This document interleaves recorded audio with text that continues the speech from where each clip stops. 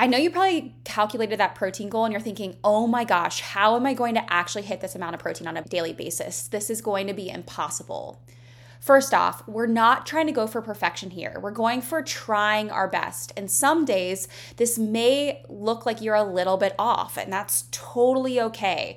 The best thing you are doing though is attempting to make your day better from a protein perspective and really learning what your day needs to look like.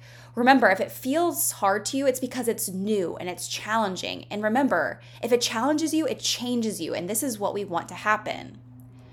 This brings me to my next point, that sometimes we can get very narrow-minded focused on our protein and forget to eat other things on our plate. So we start supplementing with a lot of protein shakes and protein bars and collagen and focusing just on our chicken or our eggs or our ground meat.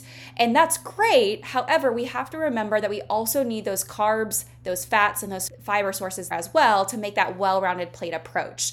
So yes, I do want you to focus on your protein, but that shouldn't be the only thing that you're eating on a daily basis. Lastly, I don't want you to have to download a food logging app and start tracking and weighing every little morsel of your protein. That's not where I want you to start. I solely want you to start with just trying to include a protein source on your plate at each meal and snack time. And then over time, as you feel more comfortable with that, that's when you can maybe add in weighing and measuring some of your protein sources, just to make sure you are understanding what the portion needs to look like to really get accurately as close to your goals as possible. You don't need to start there. The mere fact of just putting it on your plate is the perfect place to begin. If you need help with your protein goal and hitting that on a daily basis, we would be more than happy to provide you tips, tricks, and strategies around it. Also, we put a lot of ideas and strategies within your workbook, so please utilize that as well to help you out.